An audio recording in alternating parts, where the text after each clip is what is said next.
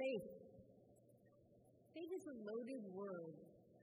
It can sometimes be filled with heaviness or sadness, as in, if only I had enough faith, or my faith is shattered. But more often, it is a term of hope, belief, and trust. Faith has been central in my life this summer, not just as an Episcopalian or a deacon or a believer and follower of Jesus. It is a core force that I often have to dig deep to find.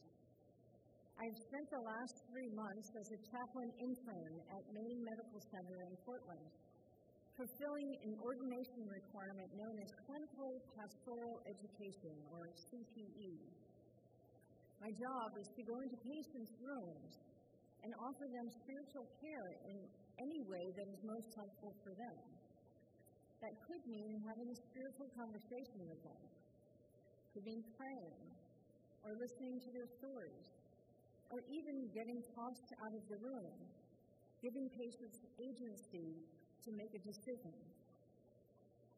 Because I never know what I will encounter, I have to have faith in myself and in my training so that I can cross each threshold.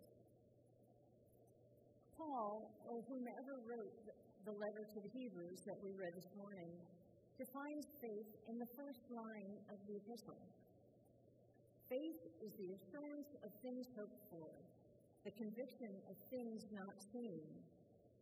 You may have seen this in placards at Bed Bath & Beyond or Target. This is a popular phrase. But the author of this letter goes on in the following paragraph to reference Abraham. And being the lover of the Hebrew Bible that I am, off I went to explore Genesis. As a side note, making sense out of the lectionary readings each week is often like a treasure hunt. You pick a place to start and then follow the hints. So, Genesis. In today's passage, Abraham isn't even called Abraham yet. He's still Abram, and his wife is still Sarai. He questions God about the kind of reward he could receive, because he didn't have children, and Eliezer is his heir. That may appeal to some Dartmouth folks, but Abram wasn't thrilled. God, being God, did not just say, hey, you're going to have lots of descendants, don't sweat it. And he didn't say, look, you're in the desert, look at all the sand. Each grain is a descendant. Because lots of grains of sand together form the ground, and then you just feed the ground. But God did it better. He waited until night, and when the work of the day had ceased, and all had quieted down, and then God brought Abram outside on what was probably a moonless night, and of course no ambient light from a city or a ballpark, and had him look up. Count the stars, he said. We know how Abram's story goes. 13 or 14 years later, he does have children of his own, even more than Ishmael and Isaac, the two we know best. What kept him going during those 13 or 14 years? I wonder about the amount of faith it must have taken to hold on to that promise that God had made to him. That's some pretty serious delayed gratification right there. How wonderful it must have been for him to look up at the night sky and know, and really know, that God would keep his promise. When was the last time you were out on a moonless night? Did you remember to look up? Or did you do whatever it was you had to do, knowing the stars were there, they'll be there again, and someday, sometime later, you might be able to take a few minutes to gaze. That same sky, those same stars that Abram saw and that we ourselves see now when we make a point of looking at them, were part of Jesus' world. In the passage from Luke today, we heard the same phrase that we heard in Genesis. Do not be afraid. There are plenty of places in the Bible where that phrase is spoken, and fear is often quite the appropriate response. I can only speak for myself, but if an angel decides to appear in front of me and telling me I'm having a baby, I promise you that fear would be at the very top of my list of reactions, for any number of reasons. But in these two passages, the meaning is more of have faith. Jesus is giving his disciples some good news, that it's God's good pleasure to give them the kingdom of heaven. And then the instructions: sell your stuff, give to the poor, and however you define your purse as something to hold your time, your talent, and your treasure, make sure you have enough to take care of yourself as well as taking care of others. Prioritize your life.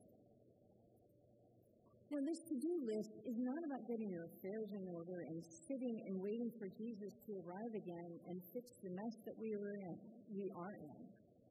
This is a call. It's a vocation to be ready and willing to serve God. Unlike Abram, this does not have to be another delayed gratification.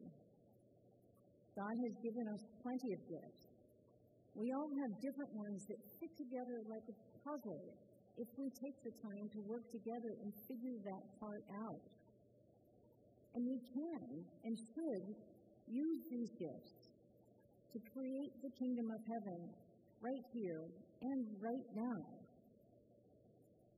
Now, as we swelter in this heat today, I wonder if some might have the gifts needed to work with other like-minded people to really be good stewards of this fragile earth, our island home.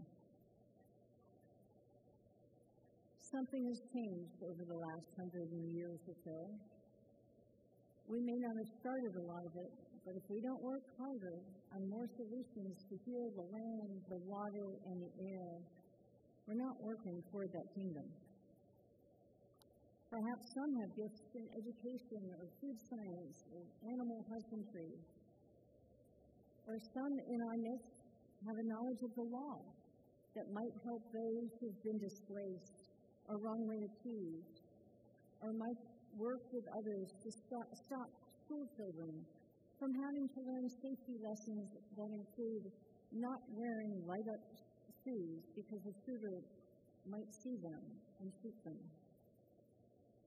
If you can't do anything like that, you're just one who wants to be alone, I'm going to ask you right here and right now to pray that we all find a way that we can work together and build a better world now that represents the kingdom of heaven. Now, lest you think I'm getting too close to politics, that is not ever my intention. I cannot believe that a God who loves us loves any political party any more than any other one. Jesus very plainly said, love God, love your neighbor. Loving means meeting your neighbor where they are and helping them if you can. If you can't, for whatever reason, it costs nothing to be nice. God's good treasure for us is peace, and our treasures make that happen. Our motivation is faith. Last Sunday, I was on call at the hospital for the 12-hour day shift. I was the only chaplain in the entire place. This is a 600-bed hospital. In addition to seeing patients who wanted to talk to a chaplain, I went to 6 medical codes, and I attended 4 deaths. Near the end of the shift, I was visiting one of my favorite patients who's been there for about 5 weeks, and she said, how do you do it? How do you deal with patients and their families who are going through long-term or life-ending illnesses? Are those experiencing acute trauma and are having one of the worst days of their lives? My simple answer was and is faith. I have faith in the gifts that God has given us to work together in ways that reflect our relationship with God. And I have faith that should someone's earthly life be done, then that there's more waiting for us. And I am privileged to be able to see them off. And I have faith that each time I knock on the door and cross the threshold of the patient's room, I am well prepared for whatever unexpected treasure I might find. In the wee hours of this morning, as I let my rather insistent cat Oliver out, I remembered to look at the sky. There were some clouds, and the moon, although not full, was very bright, and of course, I live at Fort Devens. There's a lot of ambient light. Some stars were still visible. My faith tells me that they're all still there, even if I cannot see them. This week, I invite you to spend some time with the stars. Choose some quiet time. Enjoy the meteor showers toward the end of the week if you can see them. And ponder the gift that you have been given for the kingdom of heaven and the glory of God. Amen.